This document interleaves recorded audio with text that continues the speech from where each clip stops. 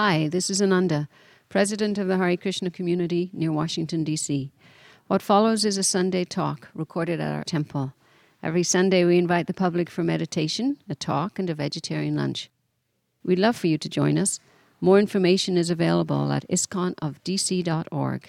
That's ISKCON of dc.org. Thanks, and I hope you enjoy the talk. I first offer my respectful obeisances to His Divine Grace A.C. Bhaktivedanta Swami Prabhupada, my spiritual master who saved me from the darkest regions of ignorance. And to all the devotees who are present here today, I recognize many of you and very glad to see you. And I don't recognize many more of you, and I'm very glad to see you too. And it's always a pleasure to be here in this temple. I spent some time here in the early days and feel more than a little bit of nostalgia being here and remembering all my God brothers and God sisters and the mood of service that was going on at the time, and which is still going on because of the enthusiasm of the leaders and all the devotees who are here. And in thinking about a topic today, I just sort of randomly came across the idea of being an instrument for the Supreme Personality of Godhead, because I find this concept, although it's philosophical, it's actually very practical, and it's commonsensical as well. Practical in the sense that there's ways in which I often mentally try to do things that I really that I have no access to, and that I don't have any control over. This is one of the ways that this is one of the ways people feel anxiety in their lives, is trying to do things that are out of reach. And thinking about which kinds of things are out of reach, one could collect a lot of different items that I actually have no control over. And as I systematically set those things aside and say, I really have no control over these things, why am I dwelling on them? And why am I trying to control them? I lessen my sense of anxiety and I become more effective. That's the practical side of this discussion about being an instrument. So, what does it really mean to be an instrument? It means to understand, in terms of Bhagavad-gita, who I actually am and what is my purpose. That often solves problems in most realms. For instance, in the realm of business and corporate management, there's always a bent towards coming back and describing what one's purpose is. In fact, most people who teach management say that the best way to start an enterprise is to first define what one's purpose is. One such advocate is named Guy Kawasaki, was one of the founders of Apple Corporation. And since then, he's started many successful companies and has become a consultant in that. And he wrote a book called The Art of the Start. And in it, he gives the 3 first steps for starting any kind of successful enterprise. The first, he says, is make meaning. Second is make mantra. The third is get going. So the first one, make meaning, means to decide why you're doing something. And the mantra means to have something to describe what your main mission is. And the third is just start doing it, because you can take progress over perfection. You can fix a lot of things as you go along. But if you don't know why you're doing it, then you can really run into trouble, because people get all kinds of ideas about different ways to do it. But if you come back to your original meaning and you find that it's and authorized and reasonable way to be doing things, then you can feel confident in moving forward towards your goal in the way that you should be.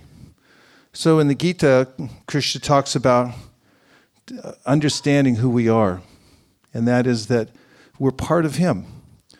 In the 15th chapter of the Gita, Krishna says, Mamayavamsho jivaloke jivabhuta sanatana manakshashtan indrayani prakriti study karshati. This could be a useful verse for this whole topic, because here Krishna tells us that we are parts of Him.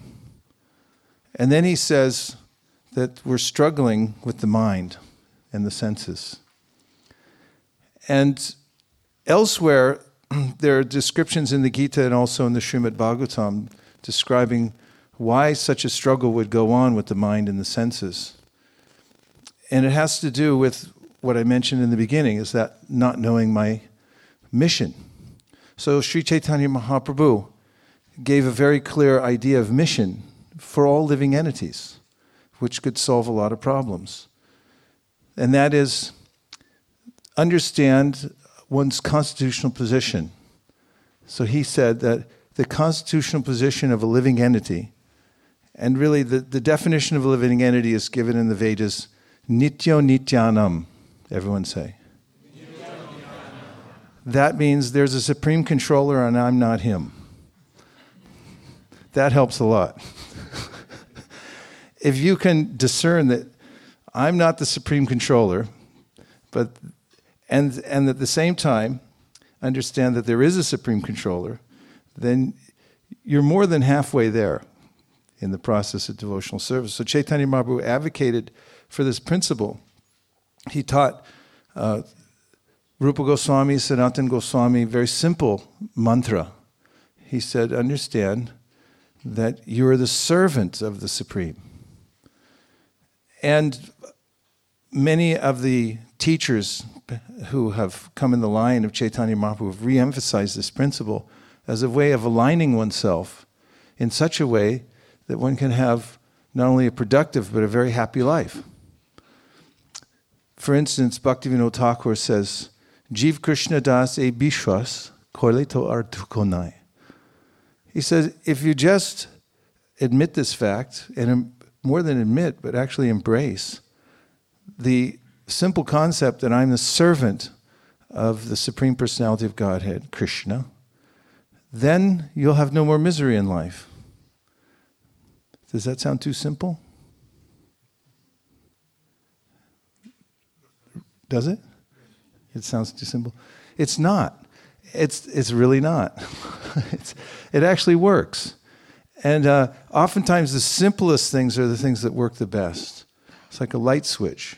You just flip it, it goes on, and then you have light. So in a similar way, this clear understanding of who I am, that is, I'm a living entity, and I'm not the supreme living entity.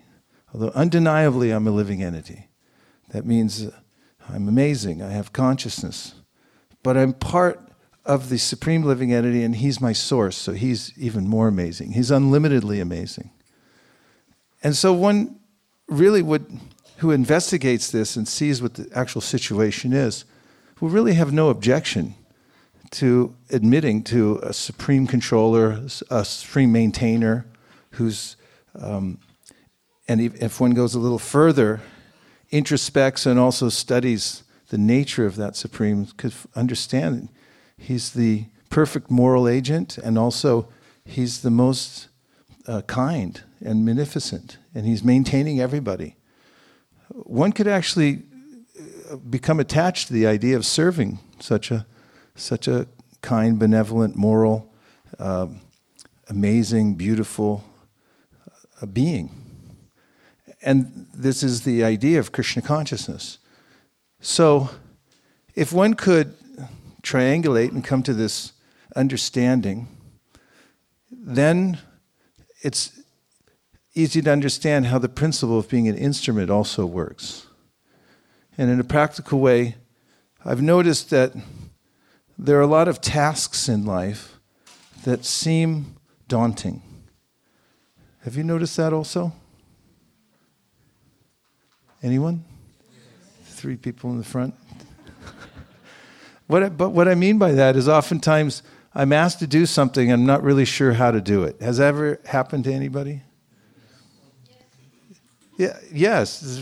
I was talking earlier to Ananda Varnavan about the whole genre of being a temple president, and there's a lot that's asked of you, and you don't know what's going to happen next. Of course, none of us do. We're not clairvoyant. We don't know what's going to happen next in our life, and when we do duties, we're not sure what the outcome's going to be. That's for sure.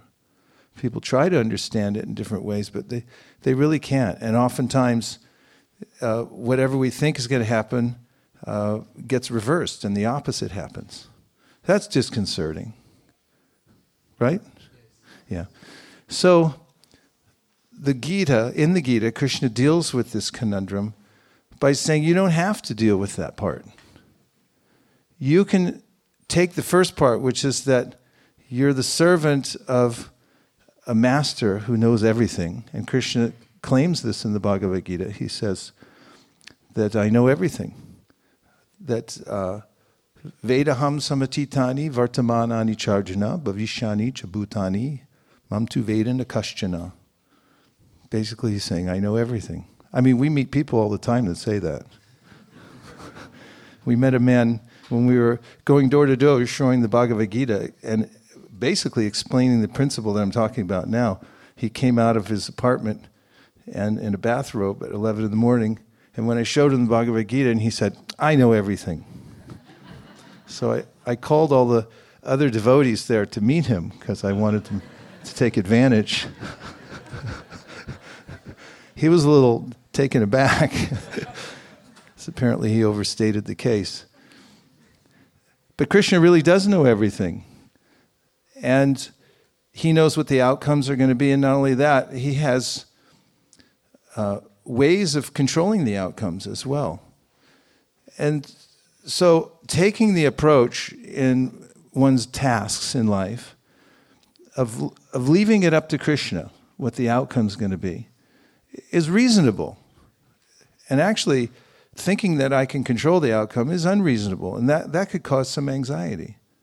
Because if I try to control the outcomes that I'm endeavoring for in life, and it's outside of my reach, then obviously it'll be anxiety producing. So Krishna says in the Bhagavad-gita that you really don't have a right to the result of your work. He also says that you shouldn't be unattached from your work either. You have a right to perform your prescribed duty, but you don't have a right to the fruit of that duty. And neither should you be detached from your duty altogether. You shouldn't just give it up. And this verse indicates this idea of being an instrument. So one might say, well, that sounds like kind of a stark existence. What do I actually work for? What do I get out of it? Well, first of all, you can consider that no matter what you work for in this world anyway, whatever you try to hold on to, you won't be successful in doing that anyway. Am I correct on that point? Can we agree on that? What is your name? Andy just pointed out you can't take it with you. This is something that we talk about all the time, right? Have you heard this? You can't take it with you? Do you find that to be true? So, I mean, one of the ways in which you can be smart is to understand that and then give it away before it's taken away from you.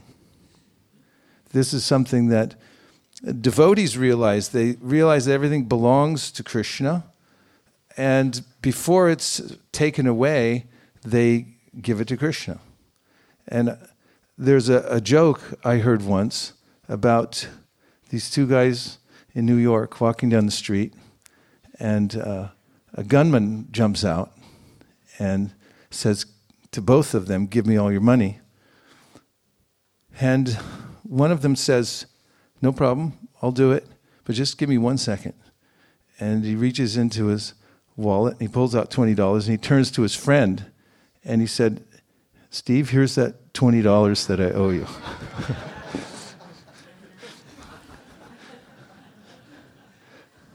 So in a general way, devotees understand that whatever I possess will be taken away by various means. And therefore, they consider isavasamidam sarvam yat kincha jagat yam jagat. Everything animate or inanimate within the universe is controlled and owned by the Lord. One should therefore accept only those things that are necessary for oneself, which are set aside as one's quota, and one should not accept other things knowing well to whom they belong. That verse helps in this whole understanding of being an instrument. So if I consider, for instance, the example of a bank teller. A bank teller may deal with thousands, tens of thousands, hundreds of thousands of dollars every day exchanging hands. But he doesn't consider that the money is his. He considers it belongs to the organization and to the people who are transacting the business. The moment that he or she thinks that maybe I should keep some of this, then there's serious repercussions for that. I mean, even if nowadays cameras would pick it up, even if if he just kept $1, he would be in really big trouble because people would look at him and think, you're not trustworthy. That's not yours, and you just took it. He said, it's only $1, but it's the principle. The principle's there. So Bhagavad-gita is advocating, Krishna is advocating the same principle, but for our own welfare. It's reasonable, it's well-reasoned. I can't keep it anyway, it's not mine. The Vedas say this emphatically. Don't consider anything yours. It's a problem to think that things are mine. Why take that problem upon one's head? In fact, in the Gita, Krishna says that as I look around the environment, I may consider certain things as prospects for my enjoyment. Jyato vishayan pumsam sangas teshu pajayate. This is a verse in the second chapter of the Gita where Krishna describes how if one looks into the world and sees various objects or people and things in such a way that I'd like to have that for myself, I'll keep it, I'll enjoy it. So he meditates, or as the verse says, he contemplates. Contemplation means you have to put a little bit of thought into it, that there's something in this for me. So jyato vishayam pumsam sangas teshu bhajayate. So then Krishna says, when you do that, when you look at an object and you think that's for me, then you develop a sangha. So sa anga, that means, so your hand is, hold up your arm. You're not volunteering for anything, it's just an example. That, what is your name? Krishnan is holding up his arm. So that arm is an anga of Krishnan's body. It's attached to the body, hopefully. Right? Looks pretty attached. And so a sangha means that you make a connection. And so when for instance, I look out in the world, I look at some object and I'll think that's for me. What would I look at and think like that? Give me an example. What's something you could become attached to? A car? That's a good example because cars tend to be status symbols in the world, and if you go to buy a car, someone might help you along in buying it and paying high-end retail at that, and say, what is your name? Guru Prasad. They say, Guru Prasad, this car is really you. And then I can imagine myself driving in the car and like, what is Andy going to think when I drive by? Because, he saw me at the temple and I'll be leaning out the window a little bit. Car's red. I always wanted a red car. This car is really me. And that's why I develop a sangha. It becomes me. It's just a car, but then because I invest myself in it, instead of being a car, it becomes my car. And then I actually take possession of it. It becomes one of my angas, and I have to carry it around. It's like, what is that? It's my car. And what do you do with your car? You park it way outside so nobody scratches it. And then you worry about it. You have to carry it around wherever you go. And these kinds of encumbrances can be collected here, there, and everywhere. The whole world can be a place for collecting such encumbrances, but these kinds of verses that were given very directly by Krishna that at first seem stark actually are a way of us divesting these problems from our life and living in our real life, which means to experience joy at every second by working for a higher cause. That's what really makes people happy. Even in the secular world, when somebody's working for a higher cause, it takes them outside the scope of their limited mind, and they feel good about themselves. That's why Dale Carnegie, in his book, How to Stop Worrying and Start Living, which is a must for temple presidents, says that when you experience a setback in your life and you're worried about it, one of the best things you can do is go out and do some selfless service for somebody else. It actually takes you out of that small concept of I'm oppressed by the material world and brings you into the freedom of being an eternal servant of Krishna. So what to speak of those who understand who the ultimate benefactor is and the one to whom, when one gives one's energies and one's attention, one gets the greatest reciprocation. If one can understand that secret in life, then the impetus to become an instrument and simply work for that person becomes compelling. And that's devotional service. And from any situation in life, one can work in that way and feel very satisfied as being an instrument. In a practical way, when I teach book distribution, I show devotees the joy of going out and meeting other people and introducing them to the Bhagavad-gita as an example. And sometimes the prospect of going out into the great unknown world becomes scary, isn't it? Say yes. I mean, I've been doing it for 45 years, and I still have trepidation when I go out the door because you don't know what's going to happen. Living entities like to know what's going to happen next. But what I teach devotees is to become an instrument. Don't do it for yourself. Don't do it for the result. Don't think that you have to perform. And turn off your mind. Do you know how to do that? 3 people said no. Anybody else, do you know how to do it? You want me to teach you? Are you sure? Okay. I want you to reach behind your head, right at the base of your neck. No, I'm serious. There's a switch back there. Check. Check it out. Really, I'm serious. Put your hand back there. Yeah, find it. You didn't know it was there. Put your hand behind, trying to find this. Okay, there's a little switch back there, and when you switch it, you turn from a person who's worried about outcomes, who wants to perform to show how good they are in the world, to someone who's simply an instrument. And you don't care about the result anymore. You only care about doing your duty to the best of your ability. Okay, when I say 3, flip the switch. 1, 2, 3, flip. Doesn't that feel better? Yeah, and you can do that at any time. So during those incidents where you feel yourself slipping into the anxiety of trying to control the world, trying to own the world, trying to be the center of attention, reach back for that switch and turn it. And go from being a worried-filled small human into an unlimited servant of the Lord, just like Hanuman.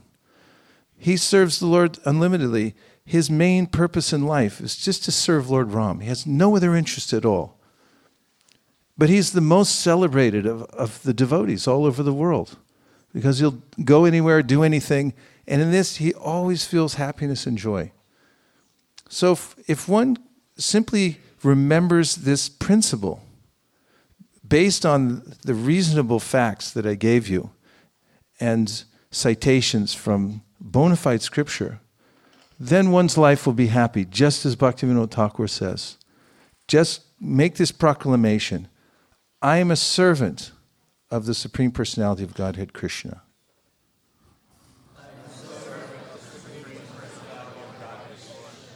And essentially, when we chant Hare Krishna, we're saying the same thing. I'm a servant of Krishna, and I'm praying, please engage me in this service, in your service.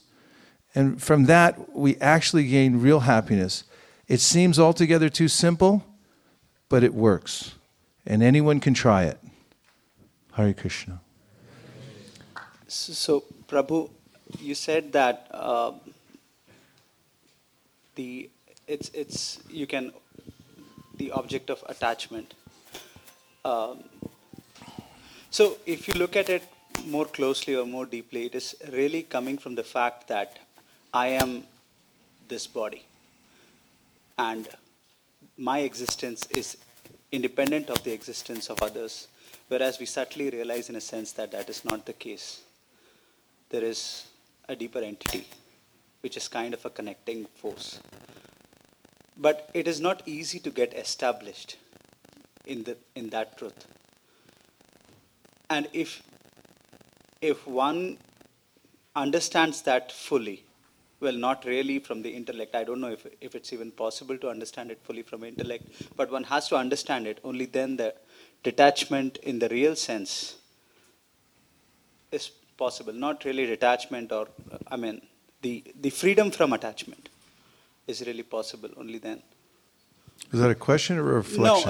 No, why is it so hard? Because it's once we go out to lead our routine lives, we just get pulled into different things by our desire. We just had a Black Friday and we want to buy so many things. People are continuously doing it on a daily basis. So, how does one get truly realize this truth? You have to practice. It takes a little practice, and it takes a little insight also. It helps when you hear about it, doesn't it? It's just talking about it. For instance, the very direct statement that everything animate or inanimate within the universe is controlled and owned by the Lord. How does that strike you? Huh? It's profound, amazing. Somebody went like this. What else? What does it do for you besides just describing it? It makes you feel relief? It makes you humble? Well, it's something that one can think about and practice in one's life and see for oneself. Because this is the actual case, it's actually a relief to take this as an axiomatic truth and then try to apply it to the world. And it's not so hard.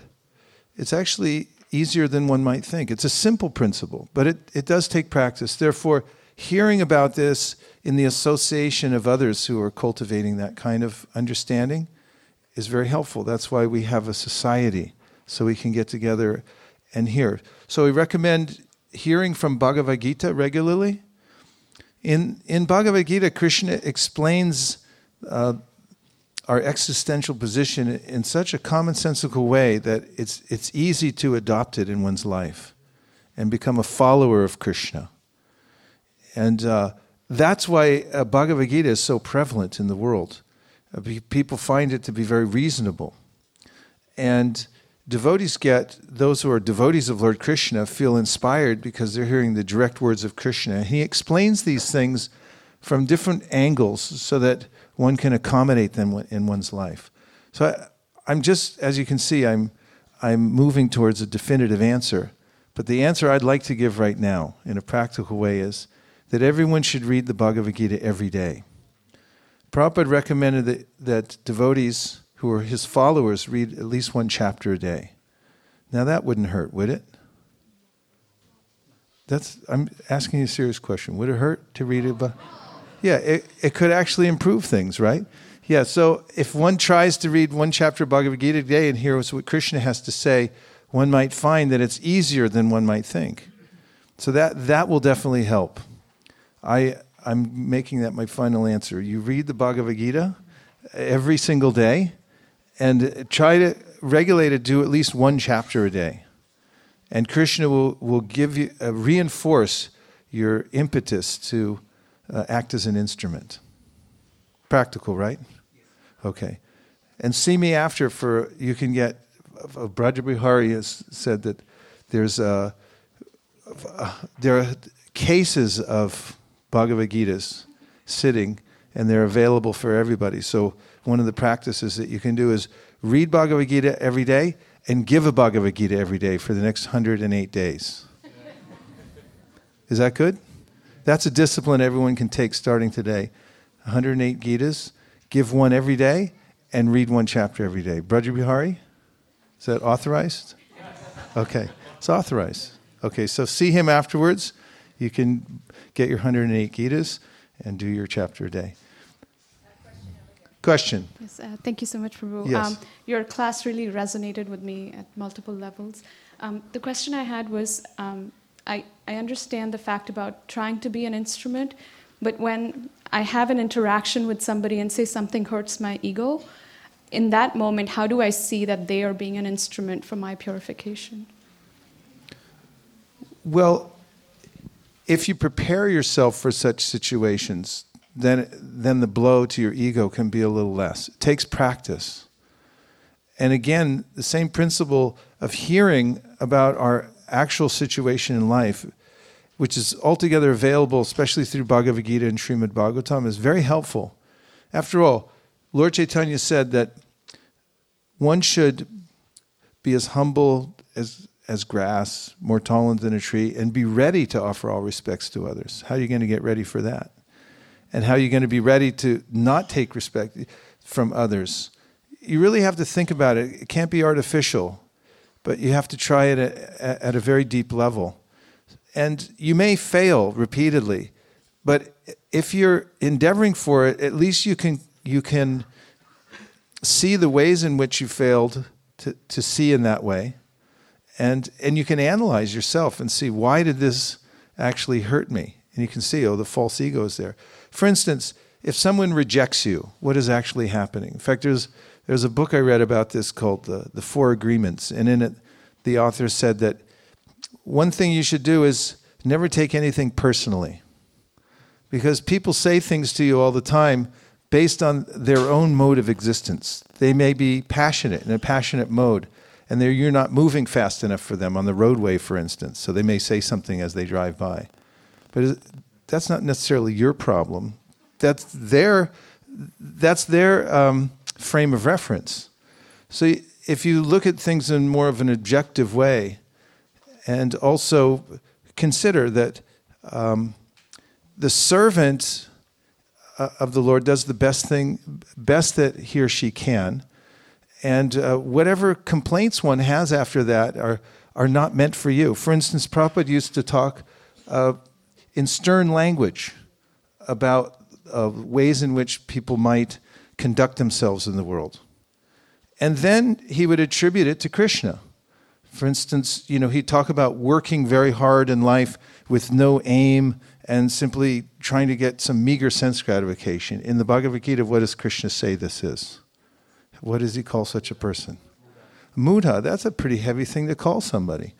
So when Prabhupada called out several times to that kind of person and said that this type of life resembles a donkey or an ass, someone might complain and said, "How can you say that?" He said, "I'm not saying. Krishna is saying. I'm just repeating." In fact, this is the way in which he asked everyone to become instruments, is understand what the philosophy is and then repeat it. And do the best you can in your life to understand it and then put it into practice. For instance, I mentioned driving. Is there road rage in this area? There's none? This is the center of road rage. Well, we devised a means when we're driving, that is when Nirkula and I are driving and maybe somebody cuts us off. Nirkula, what's my mantra? I forgive you. Somebody may honk or anger. It doesn't happen very oftenly, but immediately we say, "I forgive you." And we just let it go. So you have to put ways in place of coming back to the center, which is, I'm a servant of the Supreme Personality of Godhead. And As another example, Jud Bharat, we're just reading about him. He was asked to carry a palanquin and for a king. And he was jostling the palanquin because he was trying not to step on ants. And then the king berated him, seriously. And afterwards he had a discussion with the king. And he said, you tried to berate me, but you were only talking about the physical body, which I'm not. So I really don't take it personally. Although it's not a good idea on your part, he suggested, to become so angry about these types of things. So one has to take a level approach to life, some practical ways in which to fortify oneself from overreacting and become introspective. Earlier you said about Guy Kawasaki's 3 things, meaning, mantra, and go do it. Yeah. And meaning you explained as being the instrument or being the servant of Krishna. Well, yeah, okay. Right? Yes. So I'm trying to identify that a little bit. Can you elaborate a little bit more on practical realm? You did say some things that I'd like to understand a little bit more. One may, for instance, have a job in the corporate world. Prabhupada mentions this in the 18th chapter of the Bhagavad-gita. And you're obligated to go do this work because you have to support yourself and your family, right? And Prabhupada says, quoting acharyas, that one should think that I'm doing this work for the Supreme Person. This is the prescribed work given to me by the Supreme Personality of Godhead. I'm doing it on His behalf. One should consider like that keep that context. Even as one so-called works in the world outside the context of devotional service, which is what most people have to do, you should still consider, I'm doing this for the Supreme Personality of God. And if you want to make it more real, then Krishna suggests give the fruits of your labor to Krishna. So you don't have to give them all, but you have to give a portion of them. We have a hundi, right? So you can put it in the hundi. So if you put it in the hundi, we'll just say you put anything in the hundi, money-wise, then when you go home, you'll still be thinking about the hundi because your money's in there. It's a very practical way of, you give to Krishna and your mind follows the thing that you were attached to, and then it stays there. Not only that, you feel yourself grow when you give, because the more you give, the more you become unencumbered from the idea that that was mine. You give it away and there's an instant relief one feels. Maybe not instant. At first there may be a pinch. But after you become philosophical on the way home, it's like, why'd you give him 2,000? I thought we were only going to give 1,000. I just got inspired. And Braja Bihari said, But then later you start thinking, well, I feel better because now I understand I'm still being supported by the Supreme Personality of God. It was His money anyway. I could have lost it anyway at a street corner. Someone could have just told me to hand it over. But I'm lucky. I gave it away first. So there's ample ways in which to find out what one's meaning is in life through the Bhagavad-gita. And it's reasonable. Other approaches to life that don't include the concept of being an instrument and giving everything back to the Supreme Personality of God are frankly a little insane because they don't serve our purposes. They don't bring us happiness. They don't bring the world happiness or success. But this kind of cooperation based on well-reasoned faith, understanding what my actual constitutional and existential position is, that it actually works. This philosophy actually works. And if you take the very basic premise, and that is that I'm a servant of God, and you simply apply that in all the aspects of your life, try to find out what God wants me to do. And then you just try to do that. And even if you can't do it perfectly, I'll just give you an example really quick. This is from Bhagavad-gita 3:31. This verse, when you hear it, and the purport especially, is going to make you so happy that when you walk out of here, you'll be dancing. And everyone you meet, when you interact, and when you go back to your work, you'll be the jolliest person that they ever met. And they say, what happened? You say, I read this in the Bhagavad-gita. And then you'll pull out one of your 108 Bhagavad-gitas. And you say, this is it. So Krishna says 331, those persons who execute their duties according to my injunctions and who follow this teaching faithfully without envy become free from the bondage of fruit of actions. So part of being an instrument is finding out what the instruction is and just following it, just like the clerk at the bank. He has his instructions, he follows them, he's fine. Here's Prabhupada's purport. The injunction of the Supreme Personality of Godhead Krishna is the essence of all Vedic wisdom and therefore is eternally true without exception. As the Vedas are eternal, so this truth of Krishna consciousness is also eternal. One should have firm faith in this injunction without envying the Lord. There are many philosophers who write comments on the Bhagavad-gita but have no faith in Krishna. They will never be liberated from the bondage of fruit of action. But an ordinary man with firm faith in the eternal injunctions of the Lord, even though unable to execute those orders, becomes liberated from the bondage of the law of karma. In the beginning of Krishna consciousness, one may not fully discharge the injunctions of the Lord, but because one is not resentful of this principle and works sincerely without consideration of defeat and hopelessness, he will surely be promoted to the stage of pure Krishna consciousness. So the principle itself, the inner acceptance that I am the servant, I'm an instrument of the Supreme, is so effective that even if you're not able to enact it perfectly in the beginning, or do so very imperfectly, you'll still come to the perfectional stage by holding on to that principle as your main guiding principle in life.